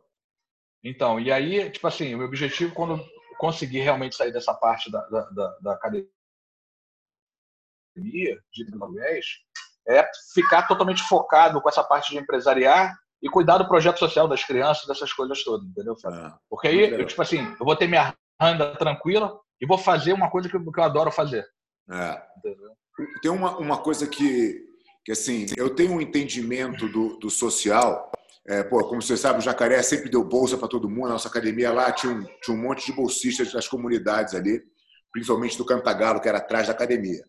Depois, quando eu vim para São Paulo, eu fiquei 10 anos dando aula no Meninos do Morumbi, que era um projeto que começou com um projeto de percussão, de música, e depois eles foram abrindo e a gente teve o jiu-jitsu lá por 10 anos.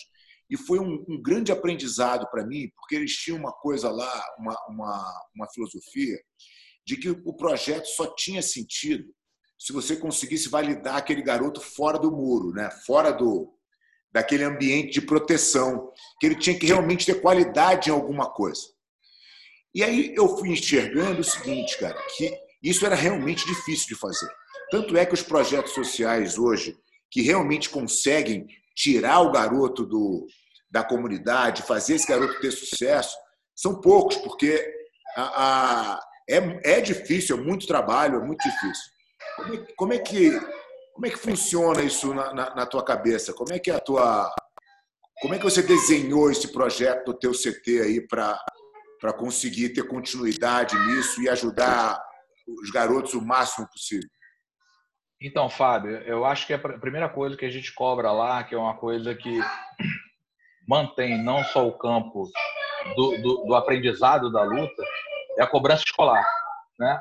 O garoto para estar treinando ali, ele tem que estar estudando. Se ele não estiver estudando, ele nem é inscrito. Então, uma forma que a gente tem do garoto se manter dentro das... Né? Então, quer dizer, eu acho que as reuniões que a gente tem lá com os professores que dão aula e com as crianças é o seguinte: tem um momento da vida, né? A gente prepara todo nosso atleta lá pela seguinte forma: se o cara não tiver condição, ele vai treinar, vai competir, ele vai virar um professor, né? E o futuro dele vai ser dando aula em algum lugar. Só que, a partir do momento, tá, que ele não consiga se tornar um professor, ele tem que ter, né, se ele for professor, ele tem que ter uma escolaridade onde ele consiga se empregar e sobreviver do trabalho dele. E não tem outra forma que não seja estudando. Sim. Né? Não adianta que o cara vai falar: eu não estudei nada e você, meu irmão, um milionário. Não vai. Porque a vida dele vai cobrar, e cada vez mais, de ter algum diploma embaixo do braço. Então o cara vai ter que estudar de alguma forma para poder se manter. Ah, não, o cara foi embora para os Estados Unidos, dá aula lá. Beleza. Mas quantos a gente consegue mandar para os Estados Unidos? Não são tantos.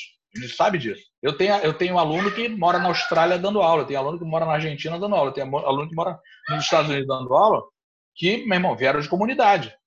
Mas se você pegar a quantidade de alunos que a gente conseguiu fazer isso perto do montante que passou na tua mão, porra, vai dar 1%. Né? Se der, então, né? Se der. Entendeu? Então, quer dizer, mas as pessoas têm que entender que a luta é uma forma que ela tem de aprender, né? E é um aprendizado que complementa o estudo que ele tem para tomar decisões. É uma ferramenta educacional, na real. O teu modelo é fazer um suporte educacional e manter a criança na escola a maior parte do tempo. Porque hoje assim, é claro que o caminho, né, do estudo e você se formar, você eventualmente fazer uma faculdade, pode te ajudar muito, né? Pode te tirar realmente do bolo, do mais difícil ali. O que a gente está tentando fazer agora, e essa semana eu tive uma notícia muito, muito legal. A gente tem um Instituto Aliança que o Alexandre montou no Rio há uns anos atrás, e eu assumi esse instituto ano passado. E o desenho desse instituto, na verdade, é profissionalização dos garotos que querem realmente viver de jiu-jitsu. Então, a gente tem a ideia é pegar uma janela de 6 anos e preparar esse cara. Hoje a gente tem condição de mandar quantos a gente quiser para os Estados Unidos, para a Europa, enfim, a gente tem filiais hoje no mundo inteiro que precisam dessa mão de obra. Então, é fazer esse caminho através do jiu-jitsu para o garoto realmente se profissionalizar. E a gente acabou de ter o nosso projeto publicado no Diário Oficial, quer dizer, a gente está apto a fazer essa captação. A gente já tem o primeiro patrocinador, que é o BTG, e a gente vai começar agora a realmente desenhar e selecionar esses garotos que queiram seguir esse caminho, né? E a formação, é claro que é do estudo, mas ela é também uma formação prática, né? Como é que a gente ensina esse garoto a realmente ser um bom professor de jiu-jitsu, a saber lidar com as pessoas, a entender de gestão de academia? Como é que a gente prepara esse cara para ser realmente um profissional de jiu-jitsu? Porque eu acredito que o jiu-jitsu vai subir a barra. As academias vão ficar cada vez mais profissionais. Como você viveu isso no mercado fitness na pele, né? A evolução do mercado fitness é um negócio assustador, né? Na nossa época, década de 80, as academias de ginástica no Rio eram academias de ginástica dentro dos conjuntos comerciais, né? Hoje você vai ver as academias, a estrutura que você tem aí, a estrutura que os seus concorrentes têm, é muito diferente. E eu acho que isso naturalmente vai acontecer com o jiu-jitsu. E a gente precisa de professores muito mais preparados do que o jiu-jitsu tem cuspido, né? Não basta você ser simplesmente um um cara talentoso e campeão de jiu-jitsu. Você vai precisar realmente saber dar aula, você vai precisar realmente saber lidar com as pessoas, entender o que as pessoas buscam ali através do jiu-jitsu, né? Entender um pouco da filosofia, de como você pode passar isso. Então, acho que isso é o nosso projeto, vai estar muito mais ligado nessa área do que de realmente pegar um monte de gente e tentar dar o primeiro suporte, que eu acho que é um trabalho super importante de base, mas não é muito do que a gente está pretendendo fazer por aqui, entendeu? Entendi. Muito legal. O que eu ia te perguntar aqui? Do teu tempo, cara. Porque assim, a gente está falando dessas transições, né?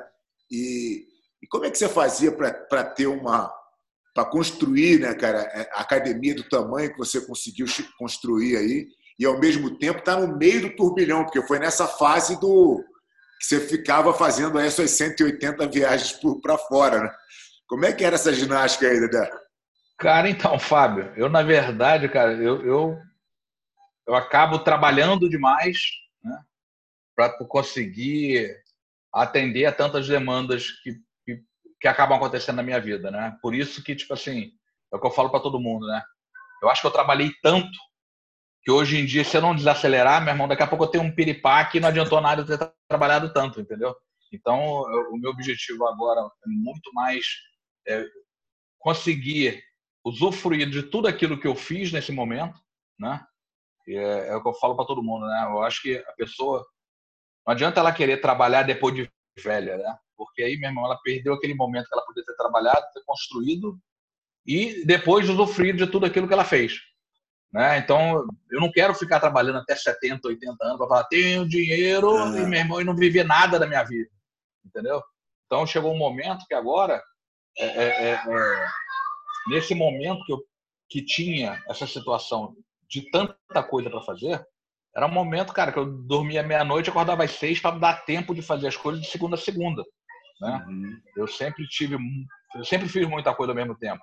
Eu já tive academia, depósito de bebida, lanchonete, bar, restaurante, estacionamento. Eu tenho até hoje estacionamento, mas tipo assim, mas que me demanda pouco tempo. Então, todas essas coisas ao mesmo tempo. Então, eu sempre lidei com muita coisa ao mesmo tempo. Então, esse foi mais um momento que eu tive que fazer isso, né? E aí, por isso que eu predeterminei o tempo na confederação. Eu falei, eu não consigo ficar mais de um ano, porque depois disso aqui, cara, isso aqui vai aumentar e eu não vou ter como fazer bem feito. Eu prefiro não fazer, prefiro sair fora e sair fora, né? Então, quer dizer, essa época para mim foi muito estressante, porque a gente tinha que fazer toda a organização das competições. Eu tinha, meu irmão, o pessoal falando que estava certo, o pessoal que estava errado. Eu tinha meus problemas na academia com os sócios, que eu ainda é remanescente nessa época. Eu já peguei a academia, comecei a fazer um monte de obra maluca lá que eu fiz. Então, quer dizer, tudo isso ao mesmo tempo me causou um estresse muito grande, entendeu? Então, quer dizer, depois que aquilo foi diminuindo, eu falei, cara, isso eu não quero nunca mais na minha vida. É o que eu falo para todo mundo, né? Se hoje alguém me oferecer um restaurante, meu irmão, tô arriscado, eu quero brigar com o cara. Não, eu te dou. Não, meu irmão, não quero. Eu quero brigar com o cara. Porque, meu irmão, são coisas que te estressam de uma forma que, cara, você viveu aquilo ali, você não quer nunca mais. Então, tipo assim, coisas que eu não quero nunca mais, que já passaram por mim e eu não quero nunca mais na minha vida, entendeu? Então, hoje, teu caminho, e esse plano que você falou de vender a tua academia, ele já foi desenhado desse jeito também? Ou você começou com a academia e não sabia que você ia chegar nesse ponto de vender? Fábio, desde o início que eu montei a academia, meu objetivo, desde o meu início que eu comecei com a academia, meu objetivo sempre foi montar uma estrutura de fitness, né, grande, né, não sabia nem como ia fazer, mas e que eu conseguisse comprar os imóveis que eu tivesse ali, o maior número de imóveis possíveis ali, para um dia vender e ficar recebendo só o aluguel, né? Eu consegui comprar menos imóveis do que eu esperava, mas imóveis que me dão uma rentabilidade boa, eu conseguindo vender e alugar. Né? Que eu não preciso de estar trabalhando para poder ganhar mais dinheiro do que aquilo que ele vai me dar. Entendi. Então, quer dizer, eu consegui, graças a Deus, dar alguns tiros certos que hoje me dão uma certa tranquilidade. Né? Lógico que o momento feito Covid, tudo aquilo que você investiu no imóvel se torna uma intranquilidade nesse momento, né? Porque se você tiver que vender para pagar dívida, você tem um imóvel reduzido a, sei lá, 50%, Sim. 60% do que vale, né? E você não tem como parar de pagar porque você tem todas as contas daquele imóvel que ele te gera. Então, sem entrar dinheiro, é um momento bastante difícil, né? Sim. Só que aquilo que a gente estava falando, né? O jiu-jitsu me dá uma certa calma que... Vou falar para você que eu tô calmo desde o início, do primeiro dia que eu fechei minha academia? Não, meu irmão. Eu já berrei, já xinguei, já chorei, já fiz tudo isso. Mas depois tu vai acalmando e vai começando a ver as coisas aparecerem de uma forma onde, cara, você vê a solução, entendeu? Hoje eu vejo solução. Antes eu não via luz no fim do túnel quando explodiu o negócio. Agora eu vejo luz no fim do túnel, entendeu? Eu acho que a gente estava comentando em off, né? Eu acho que o jiu-jitsu te ensina a ter essa calma e procurar a saída técnica, né? O que eu racionalmente posso fazer para sair de uma situação adversa.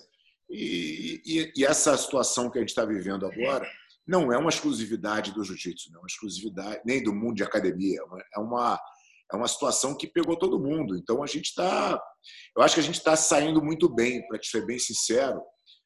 Quando eu olho as nossas academias, a gente tem hoje um pouco mais de 300 filiais da Aliança no mundo e, cara, todas as nossas academias estão sobrevivendo, que é o molde agora operacional é esse, né, cara? Atravessa o deserto aí, sobrevive, porque essa é a única coisa que importa agora.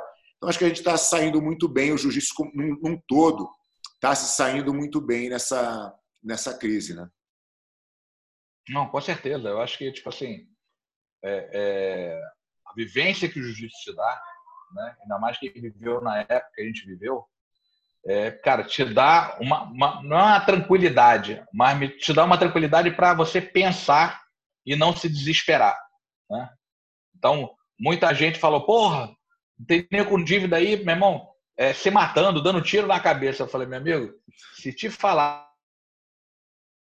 que eu dei um tiro atrás, que alguém me matou e tá falando que eu me suicidei. Porque, meu irmão, esse mal eu não vou. Isso aí não tem possibilidade, né? Não tem. Não tem. Pode crer. Então, quer dizer, eu acho que isso é uma coisa que, uma competição, né, que a gente estava falando, só a vivência no jiu-jitsu te traz. O cara pode te contar todas as histórias do mundo, mas se você não vivenciou aquilo e passou por aquilo, você não vai conseguir passar. O que te deu mais prazer, Dedé, como treinador aí, né? As vitórias no jiu-jitsu ou as conquistas do MMA, Ezeal, do Barão e companhia? Fábio, eu acho que, tipo assim, cada momento desse da minha vida me deu um prazer, né? Tipo assim, ganhar o título mundial de jiu-jitsu foi uma coisa que na época me deu um prazer muito grande, né? Desde que comecei a dar aula, o meu objetivo sempre foi fazer frente às academias Gracie, né? A Aliança, que na época já era uma grande academia, né? Na época o Jacaré lá. Então, meu objetivo sempre foi ter uma equipe competitiva que eu conseguisse bater de frente e um dia chegar lá. Então, o nosso primeiro título mundial, cara, foi um trabalho que eu fiz e que eu falei, caramba, eu consegui realizar o que eu queria, meu irmão, ainda bem. Ainda bem que eu consegui trabalhei da forma certa e consegui, tipo assim, a forma que eu apostei deu certo e graças a Deus deu certo. E aí veio o MMA, né? Cara, eu acho que quando o Aldo lutou a primeira vez pelo título do UFC, ele era o campeão do WC e o primeiro título dele foi com o Mark Rominick no Canadá, né? A gente entrou num ginásio com 55 mil pessoas. Uma coisa que até então eu não tinha visto. Eu tinha lutado no Tokyo Dome, mas era tão grande que eu não conseguia ver as pessoas. Né? Era longe. Eu tava muito longe, tipo assim, você está naquela concentração da luta, você não consegue ver o entorno. Você, como treinador, quando você entra, você vê tudo aquilo. No Japão, você entrava tudo escuro. No UFC, você entrava com tudo claro. Então, você conseguia ver aquela quantidade de gente. Eu falei, cara, meu irmão, que coisa de louco. Então, quando ele saiu dali com a vitória, eu falei, cara, meu irmão, que coisa, tipo assim, que conquista, memorável. Né? Entendeu? Então, tipo assim, quando eu fui eleito o melhor treinador do mundo pelas revistas especializadas, foi um outro momento que eu falei, porra, meu irmão, todo o trabalho que eu fiz valeu a pena, cara. Eu consegui chegar onde eu queria chegar, entendeu? Então, quer dizer, Eu acho que cada momento da sua vida, depois que você se programa para conquistar e você chega lá, cara, é um momento único naquela situação, né? Depois, pessoas como a gente, Fábio, elas criam metas e depois que chegam na meta, elas criam outras metas, né? Claro, Elas não param naquela meta e ficam contando história pro resto da vida só de sim, uma conquista, né? Então, que tipo assim, minha vida inteira foi assim, meu irmão conquistava aquilo ali, eu já programava para outra coisa e assim ia, sim. né? E programando para as próximas realizações. E assim que eu vejo minha vida, entendeu? Eu acho que Vitória dos ciclos. o olhar para trás, ele tem que ser só um motivo de inspiração, né? Porque, assim, para ver a tua trajetória, para ver Sim. o quão correto você foi, a linha que você seguiu, que você traçou, e ver que tudo é possível, né? Mas ficar se vangloriando das conquistas que já passaram te atrapalha nos planos futuros, né? Como você falou, a meta está sempre na frente. Isso aqui já foi, Sim. né? Vamos seguir, né?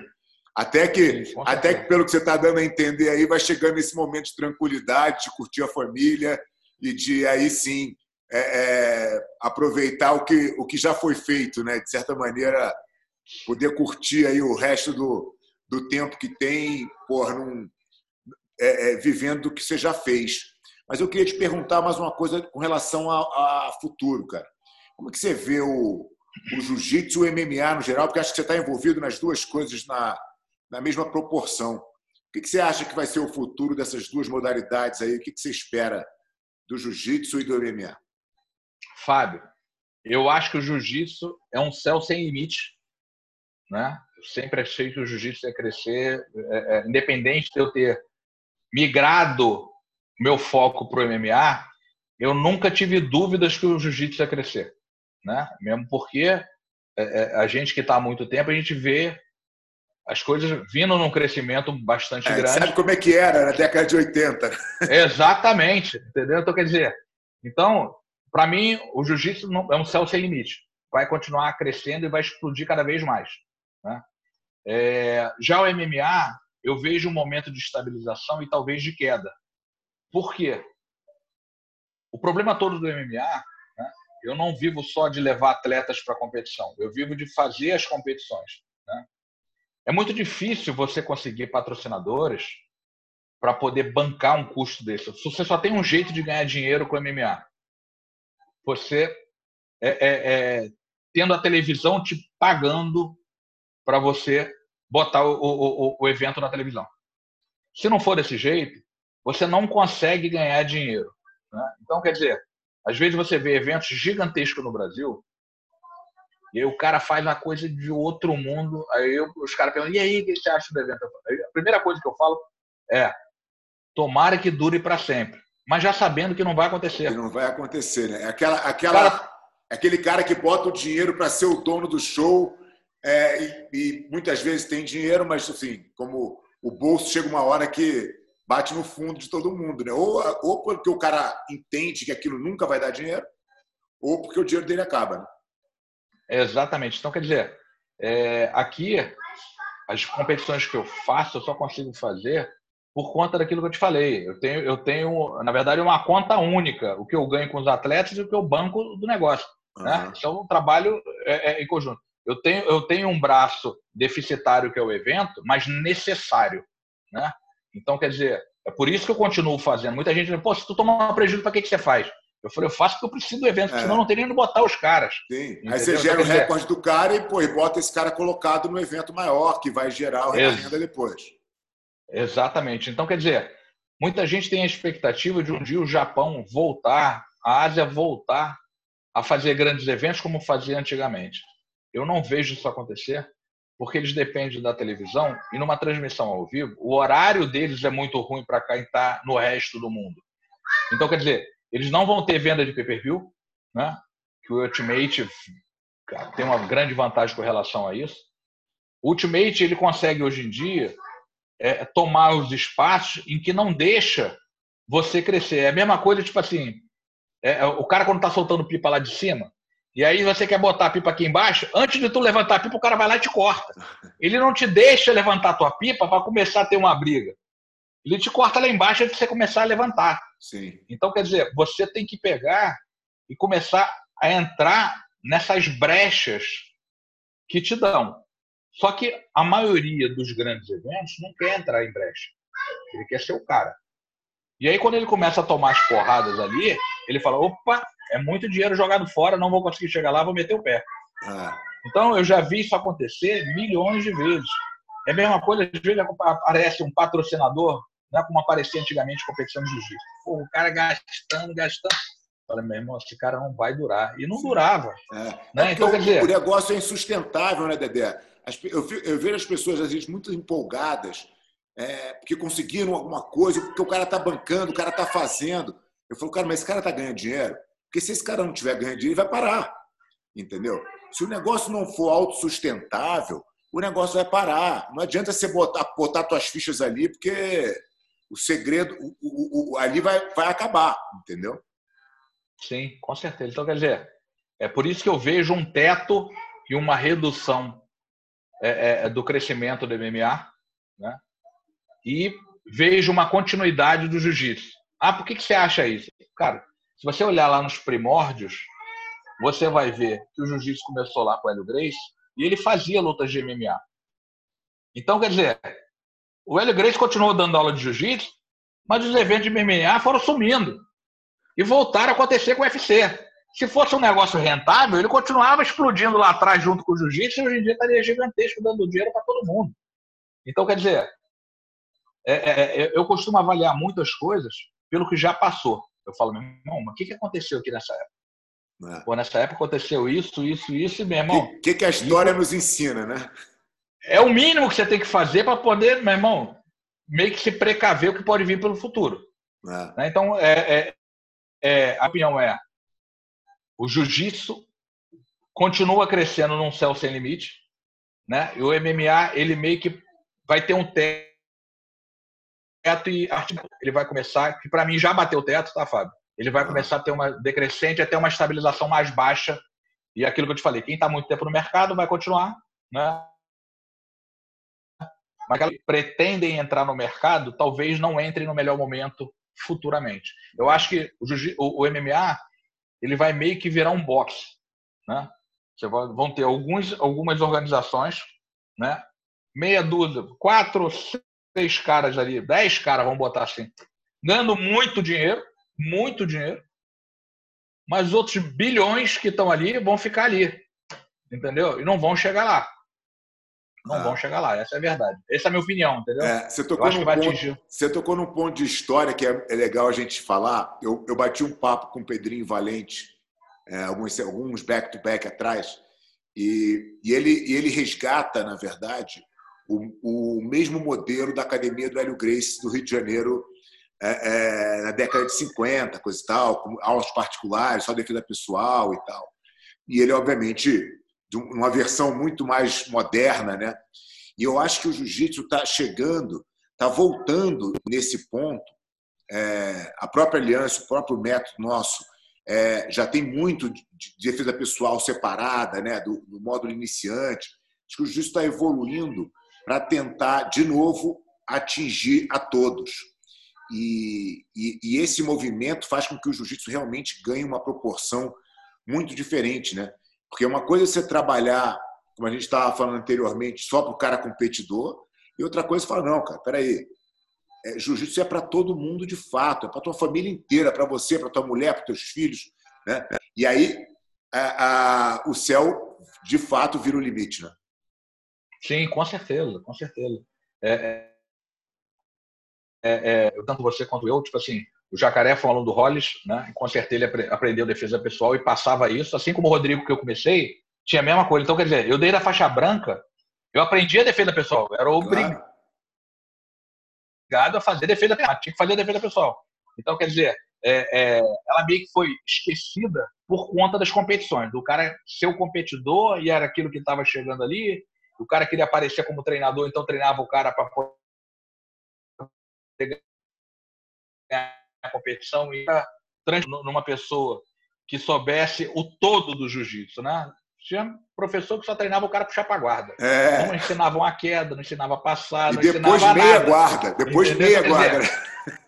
Nem a guarda inteira, era meia. Então, quer dizer, eu acho que a gente conseguiu ter professores no início ali que deram uma vivência muito grande da gente entender que aquilo funciona, né? E funciona muito bem. Eu mesmo já dependi de defesa pessoal, né? Não vou contar o caso aqui porque a pessoa envolvida já me pediu para não falar, é uma pessoa bastante conhecida, entendeu? Então, quer dizer, eu, assim, uma vez numa boate, eu tomei a arma de um policial que ia dar o tiro no cara. Na verdade, a confusão não era nem comigo e eu acabei tendo que me envolver porque eu conheci o cara, entendeu? Então, eu sei que realmente eu vivenciei isso e sei realmente que funciona, entendeu? Não, e é super importante, cara, porque é a entrada, né, do aluno no jiu-jitsu. É a única referência que ele consegue realmente entender é quando você relaciona com uma situação de rua, uma situação que o cara não precisa saber jiu-jitsu para entender. E aí aquilo vai se desenrolando e a continuidade é o jiu-jitsu que a gente pratica e Sim, eventualmente está em competições e tudo. Dedé, estamos chegando no final aqui desse papo sensacional e a gente faz a última pergunta do Back to Back, sempre é uma dica literária aí. Quais foram os livros que te marcaram ou, eventualmente, o que você está lendo no momento? Qual é a tua dica para a turma aí? Fábio, agora eu vou te deixar chateado. Na verdade, eu nunca fui de ler muito, né? Na verdade, as coisas que eu mais li sempre foram voltadas para empresas de negócios. Então, eu tinha assinaturas de revistas de empresas de negócios e aquela Isto é Dinheiro, aquelas coisas todas que, tipo assim, meus últimos 25 anos foi muito voltado para essa parte de empresariado, né? Então, eu acabava tendo que aprender coisas que eu nunca tinha aprendido em outros lugares, então eu me foquei bastante nisso. Então, meu enfoque sempre foi nessa parte empresarial e eu acabava não lendo muitos livros assim. Essa é a minha verdade. Você é o segundo já do Back to Back que escapa dessa. O nosso querido Joinha também falou: livro? Ih, livro não dá. Livro, quando eu pego, eu durmo. Não, muito legal. Dedé, pô, queria agradecer muito aqui, cara, pela tua participação aí, pô, 2 horas de uma conversa muito boa. Bom matar a saudade aí. A gente tem tempo que a gente não senta para conversar. E Nada, Fábio. Sempre bom ver o teu sucesso aí, essa caminhada sólida, né, cara, que você construiu não só no jiu-jitsu, mas no mundo da luta como um todo. E a influência que você é para tantos garotos aí, para tanta gente que segue os teus passos aí, teus conselhos. Muito obrigado aí por participar do nosso Back to Back. Fábio, o que eu vou falar é, tipo assim, para você, tudo aquilo que você falou para mim, né? Eu quero deixar registrado aqui que você é uma pessoa que, cara, mesmo não tendo treinado no mesmo lugar, é uma pessoa muito querida, você sabe disso, né? É uma pessoa que eu tenho uma profunda admiração pelo seu trabalho e pela pessoa que você é. Acho que a gente se parece um pouco em algumas coisas. Então, é sempre muito bom estar com você, né? Mesmo a gente estando afastado assim. E te agradecer aí por tudo. Valeu? Valeu, Dedé. Forte abraço, cara. Muito obrigado pelo teu tempo aí. Foi irado. Valeu. Valeu.